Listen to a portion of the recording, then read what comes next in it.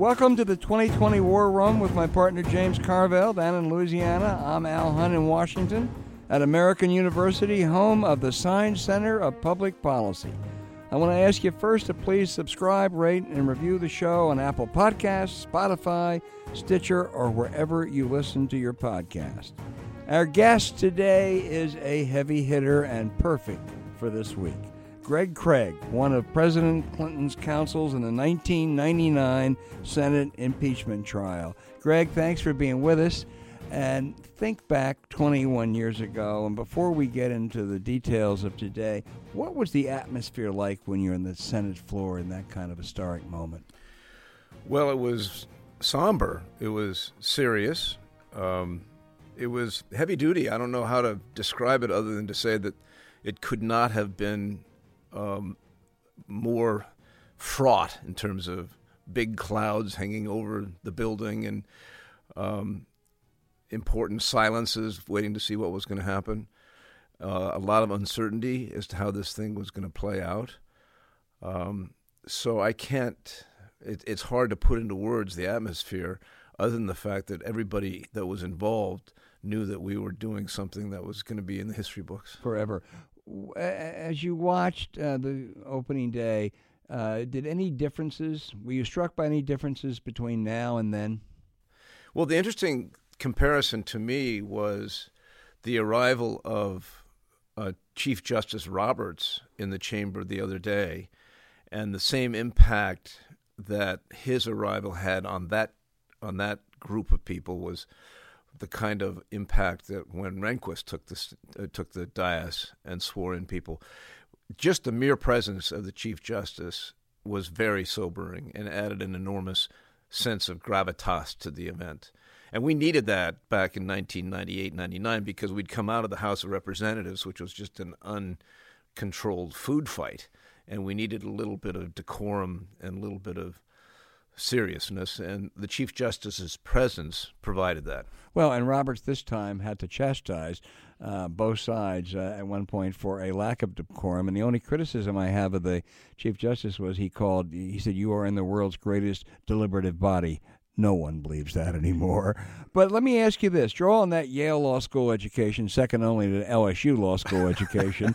But, kind of evaluate the opening arguments, and particularly that Trump team leave yourself aside compared to the Clinton team. Well, the Trump team hasn't done their opening arguments yet, so I can't evaluate. They've had the arguments about the rules. Yeah. And we didn't have that.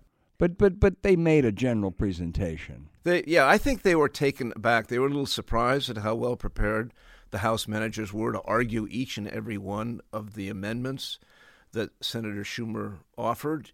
I mean, I think the detail and the presentation and the professionalism of the House managers was very impressive in terms of laying out why in each case, whether it was the OMB or the Secretary of State or the Defense Department, they should be getting these documents. And I don't think the president's counsel were ready with the kind of detailed response. And what we saw was a lot of rhetoric, a lot of sort of stuff that we'd seen in President Trump's own tweets beforehand. Yeah. So I was not impressed with the counsel for the president's defense. Well, let's go back to the Clinton impeachment and now.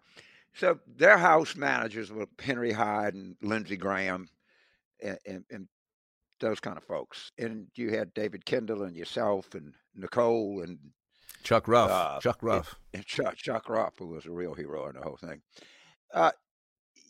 Is it going to matter that look, you don't have to say it, I'm going to say it. It's evident to everybody after a short time that Clinton had better lawyers and that the House had more incompetent impeachment managers. So the matchup going into the second day favors the 99 team way over the 2020 team. How much is that going to matter? Does it really matter that they have kind of third-rate lawyers and we have kind of, really good impeachment team? And James, you're asking a lawyer. What's it worth? You're asking a lawyer if. Yeah, I am. I'm kind of saying, yes. What's the war? What's it run? What's it wins against replacement? Are you asking a lawyer if lawyering is important? The answer is yes. It makes a heck of a lot of difference. And I think in the Senate, in the United States. Yeah, I'm talking about the trial in 98, 99. The House managers were crippled by the fact that they had so many people, and each one of them felt that they had to speak. And so there was not a core of decision makers that made a coherent and detailed and disciplined presentation in attacking the President of the United States. We did. I think, yes, our team was far superior, but they suffered from the fact that they had political objectives. Each one of those members of the House wanted to be on the floor of the Senate during the impeachment trial and run for re-election on the basis of that. It hurt their case. So, Greg, there is really no dispute of the facts in the Clinton impeachment. And there's really no dispute of the facts in this, I don't think. I disagree with you.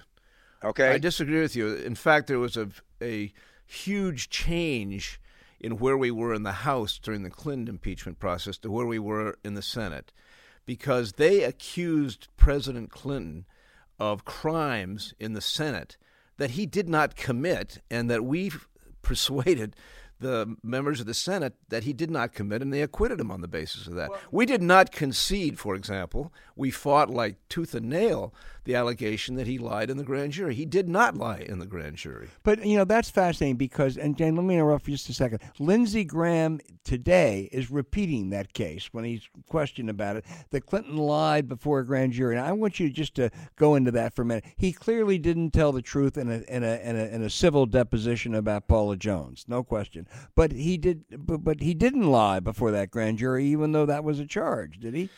No, he didn't. And let me just say that 10 Republican senators agreed that he did not lie, so that we were in the minority in the Senate, 55 Republicans, 45 Democrats. They voted 55 to 45 to acquit, so we picked up 10 Republican senators who were convinced that there was no perjury in the grand jury. So, James, I'm just picking a fight with you over the question of whether we conceded the facts. The second article was the allegation that he engaged in obstruction of justice and tried to get Monica Lewinsky to lie in her affidavit, and then he tried to get a job for her, to acquire her, and and instructed Betty Currie and hid the. We opposed that, and I think we persuaded everybody that also was not true. So we were defending the president on the facts in the Clinton impeachment. I guess what of course, he never committed perjury, and as I recall, perjury is a very specific part of the criminal code, and the elements of it are very laid out. And what President Clinton did, as I understand it, didn't even approach that. Is that correct? That's absolutely right. And in fact, the problem, and this is what I think you were getting at, Al, people get the Paula Jones deposition mixed up with his appearance in the grand jury. In the Paula Jones deposition, he denied having any kind of inappropriate contact. Civil deposition. Yeah, civil deposition.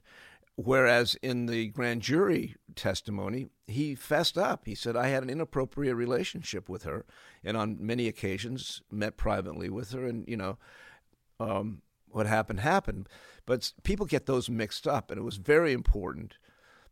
There were 4 articles, James, that came out of the House Judiciary Committee. One was alleging perjury in the grand jury. One was alleging perjury in the Paula Jones case. A third was alleging obstruction of justice. And the fourth was Lindsey Graham's favorite article, which was called Abuse of Power. That was Lindsey Graham's. That's Lindsey Graham 1999, not Lindsey Graham 2020, Greg, just in case our listeners have any confusion. Lindsey seems to have gotten religion on that question of abuse of power in the last 21 years.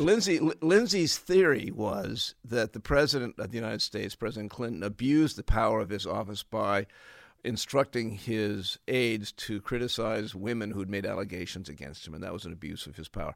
That article did not survive the House of Representatives. They did not vote for that article, nor did the Paula Jones article. So the only two articles that came out of the House of Representatives and were sent over as part of the impeachment package to the Senate was the article alleging perjury in the grand jury, which he was totally innocent of, and obstruction of justice in terms of trying to get Paula Jones to, do these, not Paula Jones, I mean Monica Lewinsky, to file a false affidavit, which she denied, and he was innocent of that. So there was a real trial on the facts, and I think we prevailed. Well, so they have the very good managers. Their lawyers are not very good. Is there any way you can see this case breaking somewhat in favor of the opponents of the president in the Senate? Well, I think it's not realistic to think that it's possible to remove the president given what's happened in the Senate. So let's put our realistic cap on. And so I would try to define success as getting 51 at any point on anything. And if we get some witnesses and we are able to get some testimony from people who had firsthand relationships and communications with the president about this, I think that would be a victory for justice. But to me, the primary objective here is to come out of this showing that to the American people that the president did engage in misconduct and is perhaps continuing to do that, and that there's more to be discovered as to what's going on. Yeah. Now you hit on what I think is the important point here. This is a moving target. So they're going to vote on a date on these articles. And there's a certain body of knowledge that we have on that date. It is undeniable that more information is going to come out. There's stuff in the courts. There's all kinds of things. There's document requests. Then some of these are going to be granted, and there's going to be some information come out subsequent to the vote.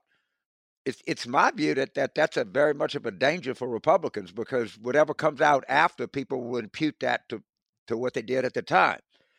Do you agree with me that there's a lot of information coming down in the coming months that we don't know, that we don't have right now? Based on just what's in the courts right now.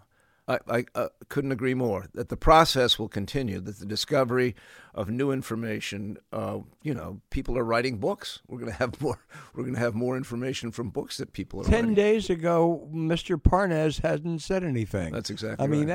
I mean, that was a seismic revelation. And I think you and James are absolutely right. There's going to be more, and that if I'm Susan Collins or I'm Cory Gardner, that must scare the living hell out of me. I mean, I can vote to acquit and everything, and then something comes out in March or June. Wow. I guess I'm trying to think back, Greg. In the 90s, I don't think we had that fear. I don't recall that. I mean, pretty much what was out there was out there. That's true. That's true. That's a terrible thing, because most legal proceedings have an aura of finality about them. Once the appeals court judge affirms it, everybody goes home. I don't think there's no finality to this. I really believe that. There's a lot between 9 November, and the Republicans, and I don't say this because I'm a Democrat, but they have a lot more at risk. I think it's highly unlikely that we receive information that is exonerating to Trump. I think the real likely probability is that any new information will be damaging and inculpatory. I think there's 100% possibility. It's not a close call, James. New evidence is going to be damaging to him. It's not going to help him. That's the whole saga of Donald Trump. Greg, look, it's put on your lawyer's hat, in the sense that a lawyer thinks everyone is deserving of representation. And if you were stuck with representing Donald Trump, he did it. I mean, it seems to me it is absolutely clear-cut. What defense would you try to mount at this stage? Boy. Well, I would consider, but knowing my client, I would probably not be allowed to do this. Mm-hmm. I would consider saying, he made a mistake. He shouldn't have done this, but it doesn't rise to the level of an impeachable offense. Right. And he would never, ever acknowledge that he made a mistake. And I would say he went over the line. It wasn't a serious matter. He corrected it, but he did go over the line. He shouldn't have done it, and he won't do it again. Let's go home and start all over again. And I would say we're disrupting the country, we're disrupting the government, we're disrupting everything because the president made a mistake. He's not the first president to make a mistake like this. And let me just tell you, sir, that presidents have introduced domestic politics in foreign policy throughout our lives. He may have done it in a way that just went over the line, but let me just tell you, there's never been a president who has not considered domestic politics when he's made life and death decisions about war and peace. It's better than they've the case. I mean, it's not right, but it's better than the case that they've made so far. And I mean, I really mean that. I put you on the spot there. I mean, the one thing you're right about previous presidents doing, but I think we all would agree, the one thing that we don't think previous presidents have done is try to get a foreign power to smear a political opponent. They've used, sometimes very legitimately, they've used political pressures and political leverage and domestic considerations. But this did rise to a different level. Oh, I agree. Yeah. The specific fact pattern has not existed before, but the general matter of whether domestic politics has influenced presidents as they make decisions about war and peace, right. It does all the time. It looks like their strategy is not even to question the basic facts or anything, but just say none of this rises to the level of impeachment because there's no crime here.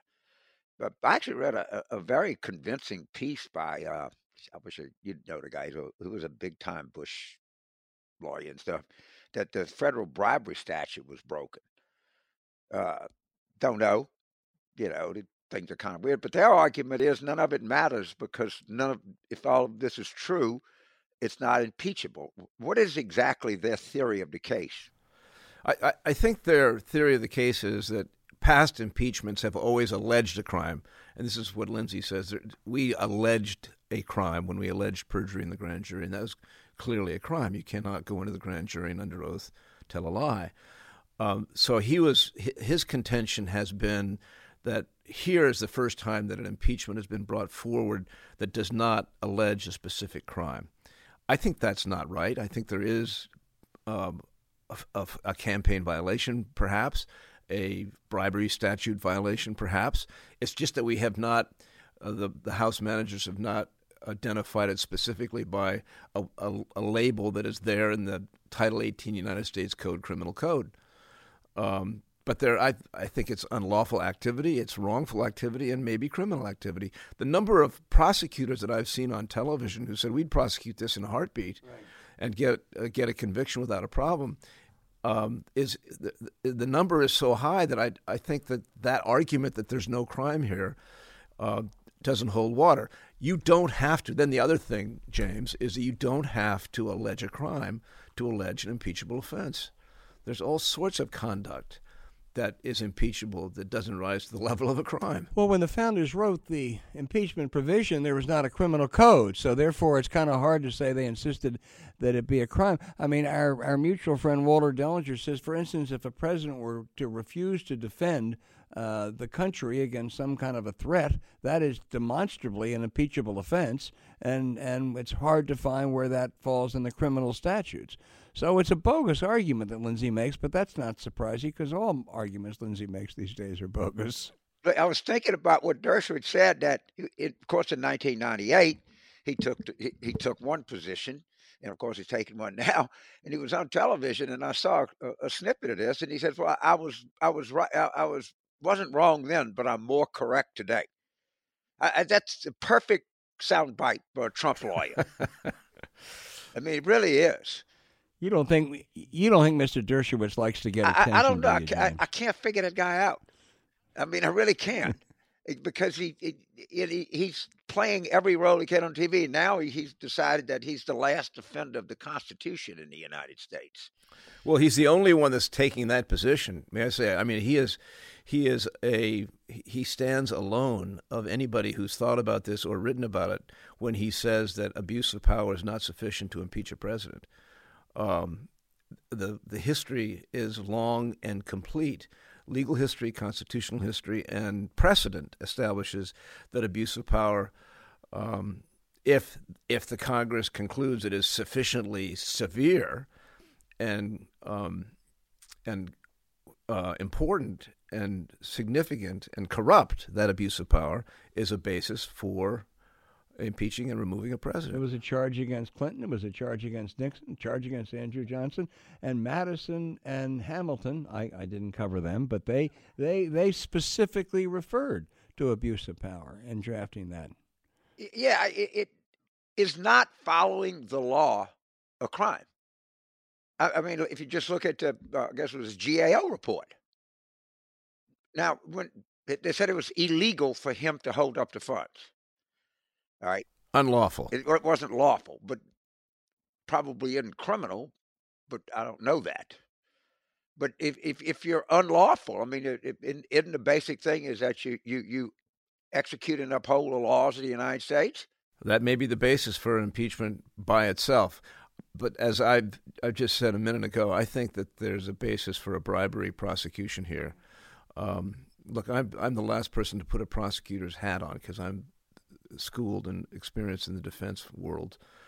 But it does seem to me many prosecutors would find his negotiation with the president of Ukraine, you're not going to get a meeting with me, you're not going to get your military assistance unless you do the following: announce an investigation, a criminal investigation of Joe Biden. That is an offer of a bribe, and illegally holding up funds. It's a crime. Yeah, and then the other part of it is illegally holding funds and lawfully not distributing the funds. I think it was a guy named Phil Zekolo in Lawfare that wrote an article where he took out the 18 U.S. code and specifically took the bribery statute. And when you read the bribery statute, the only element of the crime that you tend to look at is him holding up that aid for a return in announcing a investigation of Biden a thing of value. Well, I mean, it clearly seems to me or anybody else it would be, if that's a thing of value, he's really deep into the federal bribery statute, from what I read from Mr. Zekolo. And he published the whole statute right in front of you. And it sure looked to me like if I was on a jury and I was charged with getting the elements of it, that'd be the one element I'd be hung up on. Heaven help Donald Trump if you're on that jury, James. Yeah, an honest man trying to evaluate. Yeah. Let me, Greg, this has been terrific. Before we let you go, think back again to 21 years ago. What was your scariest moment, and were there any light moments in this very somber occasion? Well, there were a number of scary moments. One of the scariest moments occurred maybe 2 days before the vote in the Senate.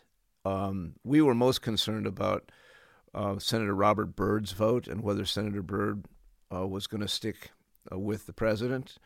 And 2 days before the vote, the actual vote, the trial had been going on for about 3 weeks, Senator Byrd was interviewed by Cokie Roberts and said that he actually had been persuaded that the president had committed all the offenses that he'd been charged with. And we said, oh, if we lose Senator Byrd, we're going to lose half a dozen others right away. But he said, the next day, but I'm going to vote against removal because it would be bad for the country. So that was a scary moment. I can imagine. Everybody, James, you would probably be familiar with this, but a lot of people thought that this was an open and shut case, that all the Democrats had to do was to stick together and the president would survive. None of us ever thought that this was open and shut and that we could take it to the bank. It was always of concern that something might happen that we couldn't predict, and that's why we actually wanted very much to get to the vote as soon as possible. That was the scariest moment, I think, Al. There are a lot of things that are done. First of all, the public is split on Trump impeachment. The public was not split on the Clinton impeachment. They didn't want to do it. Absolutely right. I mean, that's a fact number one. The second thing is, at least from our side, we were able to trivialize the underlying charge. Come on, you really going to do this about that? I mean, that was really publicly, that was the strongest talking point we had. The only thing they can say is, well, it's not in the federal bribery statute or something to that effect. I mean, the underlying charge is much more significant in Trump's case than it was in Clinton's case. And the third thing, and we talked about this earlier, but the most important thing is, once that President Clinton was acquitted in the Senate, that was the end of the information flow. That was a resolution to the case. Everybody went on with their lives. You take the vote, you didn't take the vote, the consequences, etc. In this instance, the actual vote will stop nothing. There's stuff all over the courts, media requests, books, God knows what. And if history is any guide, and this administration has been a perfect guide, everything coming out in the future is going to be damaging to the president and his congressional supporters. There will be nothing exonerating. I think that's a totally safe prediction. Greg, finally, this is heavy. Were there any light moments? Was there a light moment back in 1999? There were two light moments. One was at the end of our case.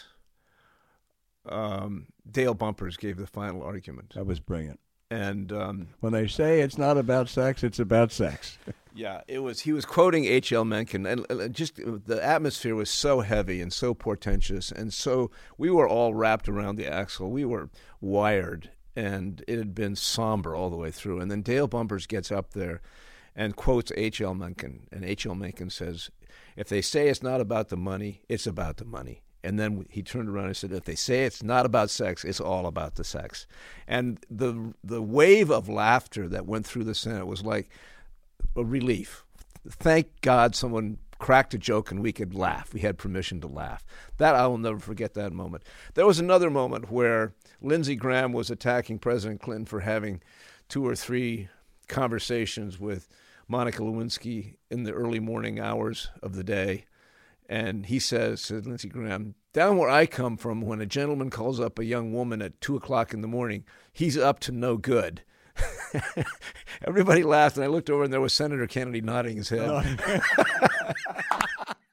Greg Craig, you have been a terrific guest, and I think that history is fascinating, and I think you really summarized what the case is today. Thank you so much for being with us. Happy to be here.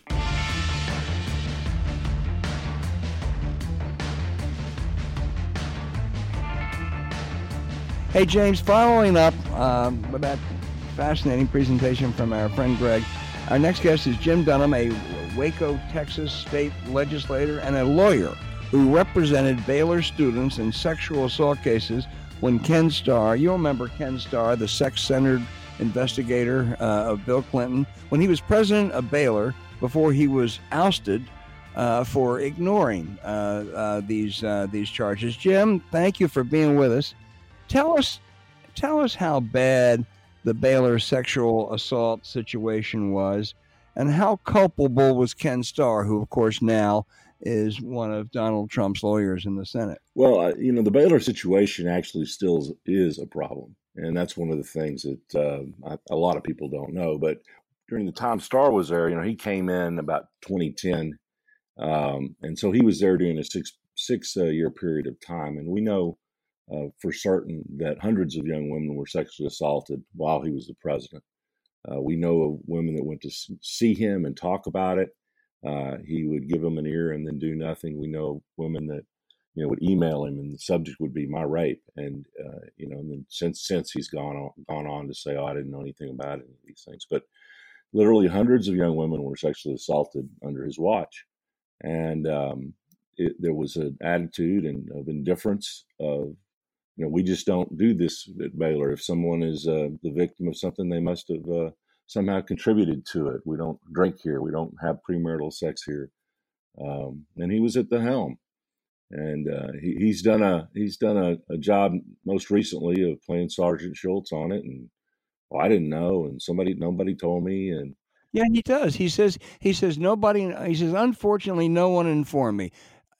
And having been involved in this, you're saying that's just a plain lie. It's just, no, it's false. I'll show you the emails. I mean, there's emails, young women writing him, subject matter that says my rape. There was a young woman on CNN this morning who was in his office telling him about her situation, and he promised her he'd do something, and he did nothing. So, Jim, Starr says that he left Baylor under his own power, that he was not fired. Well, that was a mutual decision. You know, I think you can see the lack of transparency in that. I mean, they didn't want a confrontation. They removed him as president. They said, we're going to leave you as a chancellor. And he was gone within a matter of weeks. And so, I mean, that's just phony. I mean, during the time that he was there, they even had a large commission study, 100 pages, that came in with wholesale violations of the Clery Act, which has to do with crime reporting at universities, and Title IX. This is while he's there. I mean, it's a 100-page report, and if you read it, you'll see. So what is the legendary Pepper Hamilton report? And what is this? And because it's always been said that Baylor would do anything that report never see the light of day. Well, so there's a couple of things. There's people talk about a Pepper Hamilton report, and often they're referring to some findings of the regents, and the regents did come out and say they had fundamental failures, and it's a pretty stark report. And for Starr, you come out with this report that said we had administrative failures, we victimized women, we used the code of conduct to retaliate against women, all while Starr was there, and for him to say, "Oh my God, I didn't know that." I mean, come on. So when they had ignored this issue for years, and there was an incident that happened at the Waco courthouse where they were prosecuting a football player, and it got pretty verbal. You had a prosecutor and a Baylor Title IX official in the hall yelling at each other. It gets on TV and the newspaper. So Starr calls a Baylor law professor and says, "I need to know what's going on with this trial down there." The law professor looks at it, and in 1 week he reports to Starr that this is not an episodic issue. This is a systemic issue and a systemic problem. You've got to do something.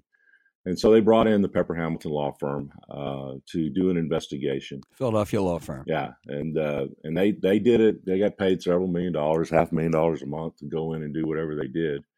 And then it's clear at some point they decided we don't want a report from these guys. And they actually, we believe, will show that they shut down the investigation early because they were getting into the conduct of the regents who were very hands-on, some of them.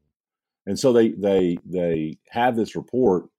I mean, we can see it in even the Pepper Hamilton billings that, drafting the report, revising the report. Well, Baylor, for years in the litigation, it says there is no report. There's no such thing.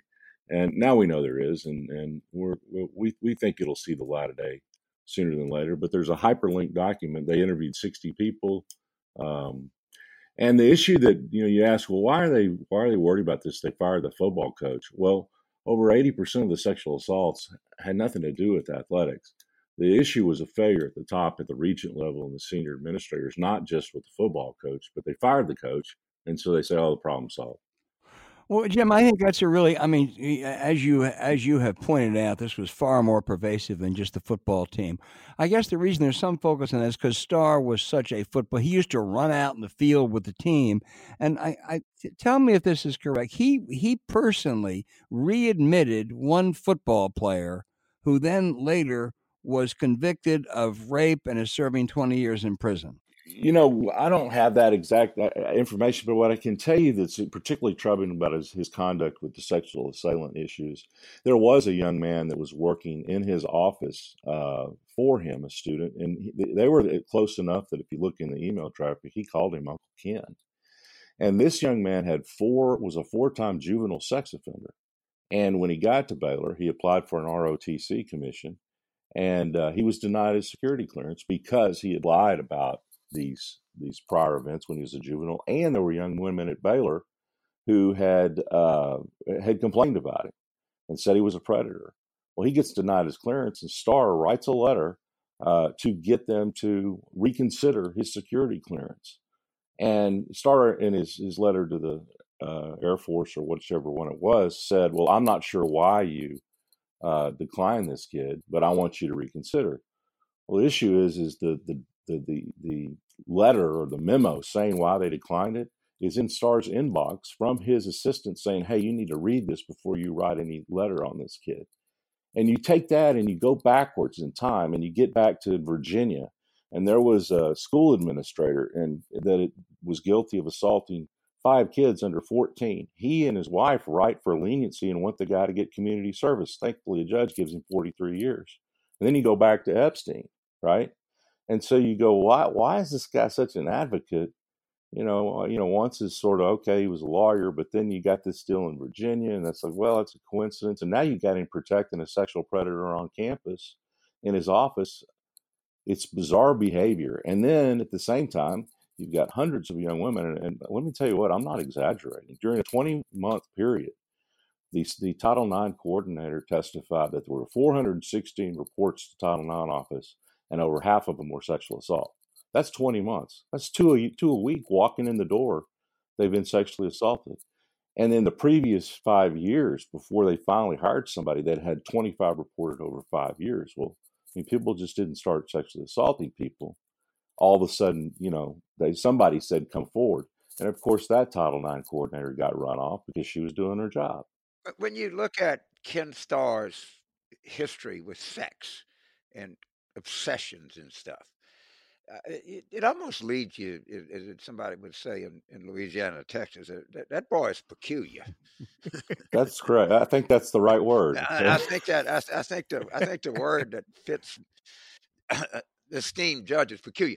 Tell me, who are your clients? Who are they suing? Where are you in the legal process? Well, I represent 15 young women. They attended Baylor and their assaults range from 2004 all the way up to 2016.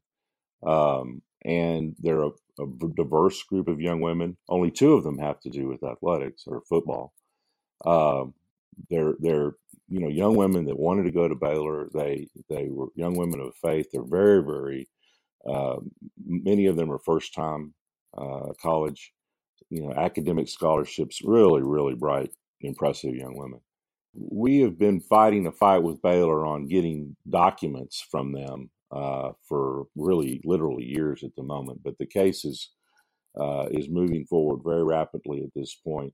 And fundamentally, the lawsuit is about an intentional policy of ignoring Title IX, ignoring the rights of young women, and not affording them their educational opportunity. And much of that, Jim, occurred during Starr's tenure, correct? Yeah, the number of young women my clients assaulted during his time period is. Well, to go to James's point, peculiar is I think a nice word to use for him. He wrote in his book, which just came out last year. He still kept this holier than thou. He said that Clinton's shockingly callous contempt that he used women for his own pleasure. This is a guy who has that record at Baylor and represented Jeffrey Epstein, one of the worst sexual predators we've ever known about. And in April, wrote a letter. Ken Starr co-signed a letter in April saying that all this Epstein thing is exaggerated. James, peculiar is too nice a word for him. Well, so Jim, are you a Baylor grad? Yeah, I've got 2 degrees from Baylor. Got 26 degrees in my immediate family from Baylor. All my kids are all my kids are Longhorns, and we almost beat the Tigers. I just want to point that out. By the way, congratulations on having the -- college basketball team in the country. Albert is a big, blue blood program, ACC, and it looks like Baylor and Waco is leading the country, is #1 in the country, huh? Men and women. Oh yeah. And your women's coach is from where? Well, I can't remember. Somewhere to the east.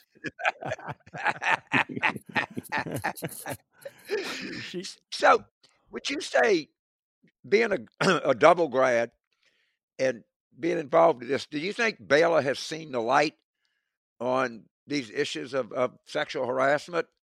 Unfortunately not. I think that my clients are Baylor University. These are young women who chose to go there.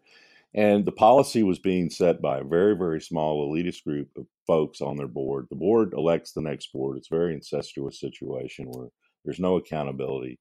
And I think that it's up to everyone to clean up their own house. And that's why when I was given the opportunity to represent these young women, they came to me. I said, yeah, I'll represent my university. And I look at it that way. I think we've got to we've got to clean it up. And you hear about these hundreds of assaults. You should know that the people that made these decisions are still there. I mean, Starr is gone, football coach is gone, and one or two minor athletic individuals are gone who Baylor has since apologized to. And all of the senior administrators that were responsible for this conduct are still there. And you just have to have accountability. You sure do, James. Listen, Jim, I want to thank you for being with us. This is really... I got well, one go more ahead question. quickly, James. I got one more question I got to ask. Yeah. How much crap do you get from other Baylor people about, Jim, you're just hurting the school. You guys got to let this thing go. Baylor doesn't need this. I will say I'm very proud of my fellow alumni and the faculty out there and students, because a week does not go by that people don't come up to me and say, "Hey, Jim, keep going, keep at it. The truth needs to come out." I'm proud of the Baylor community because they want to see the truth come out too. Well, it's incredible what you did. I just wish Ken Starr had the same standards that you have and the same regard for Baylor. Well, he's not peculiar enough for Starr. Unfortunately, he doesn't. Jim, thanks an awful lot. Good luck with your pursuits down there. Thank you.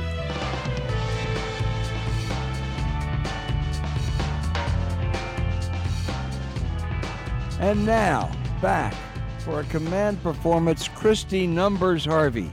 Let us have it, Numbers. You got it. God, I love when you call me Numbers. It makes me feel like a 1920s villain. I've got 2 numbers for you guys this week, and I'm purposefully staying away from impeachment because I know that you are really talking to a lot of guests and have a lot of thoughts about that. But instead, I'm going into some state stuff and then a little sports. So first, for my state stuff, my first number is 22-18. This week, the Virginia State Senate voted 22-18 to officially get rid of Lee Jackson Day, which is a holiday that commemorates the birthdays of Confederate Generals Robert E. Lee and Stonewall Jackson.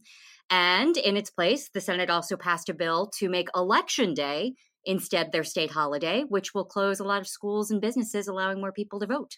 These bills are now heading to the House.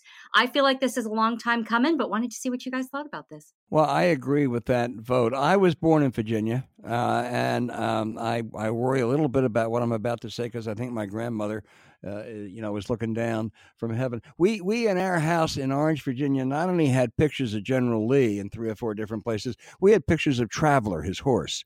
Everybody in Virginia thought they were related to Robert E. Lee. He was a great hero there. He was a good man in a lot of ways, but the fact of the matter is, Christy, in the most important decision of his life, he was wrong and he betrayed his country. And do you remember? I went to Washington and Lee University, you did. So I know Traveler's grave. So you're in good company here. And we should not commemorate. In my little town of Orange, Virginia, there is a huge statue for Confederate war veterans, and then there's a little teeny statue for World War II veterans. And throughout the state of Virginia, there are hundreds and hundreds of Confederate war memorials and just a handful of World War II memorials. I would say those Virginians who died in World War II were more patriotic. This is overdue, and I'll praise the Virginia House. I'm with you. How about you, James? Yeah, look, I'm so into this.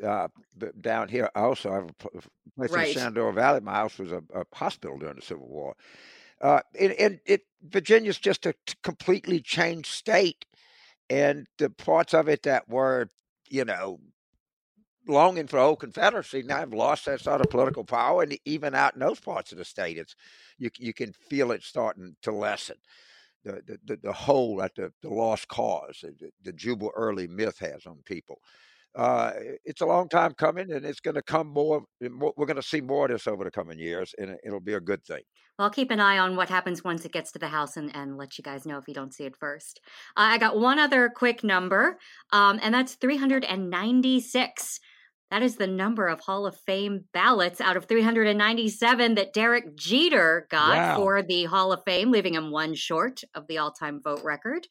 But I'm going to nerd out for a second. You know what's even more interesting to me is that the inductions are on July 26th.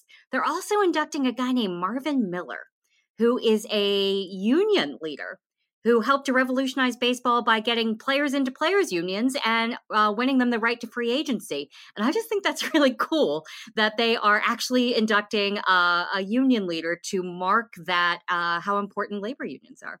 What do you guys think? Are you following the Hall of Fame? Yes, it's long due. I mean, his influence on the game of baseball is profound. Totally. Yeah. Absolutely.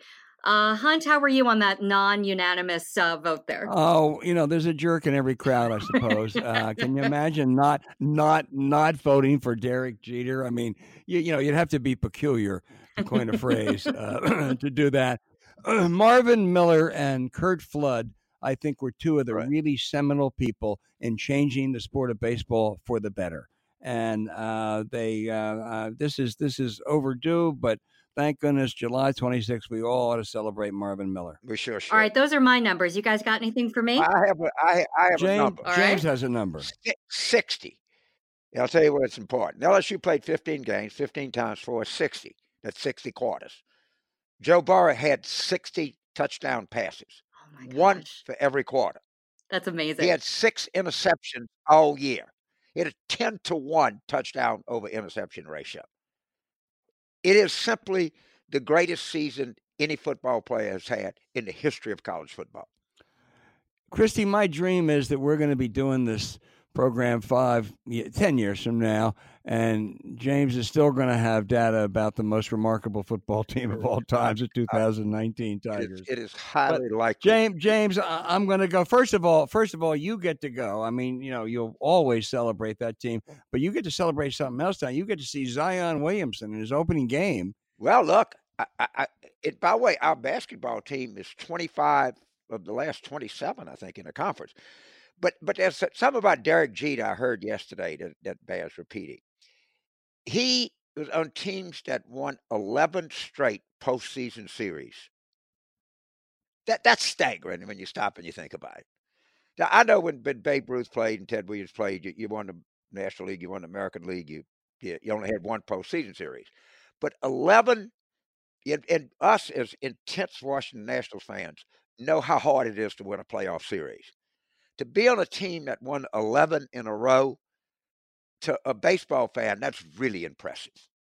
Let's find that guy that voted against him. You're absolutely right, James. You're gonna love Zion Williamson. And speaking of basketball, the American University Eagles, our home right here, they're on a 2-game win streak. Big game against Colgate on Saturday. A lot of tension up here, James. Colgate toothbrushes. We have them. Absolutely. Go Eagles. And we want to get those women Eagles back on the winning track, too. Listen, thanks for listening to The War Room. If you enjoy the podcast anywhere, near as much as we love doing it, please subscribe, rate, and review on Apple, Spotify, Stitcher, or wherever you get your podcast. For James Carville, I'm Al Hunt. We'll talk to you next week. Thanks.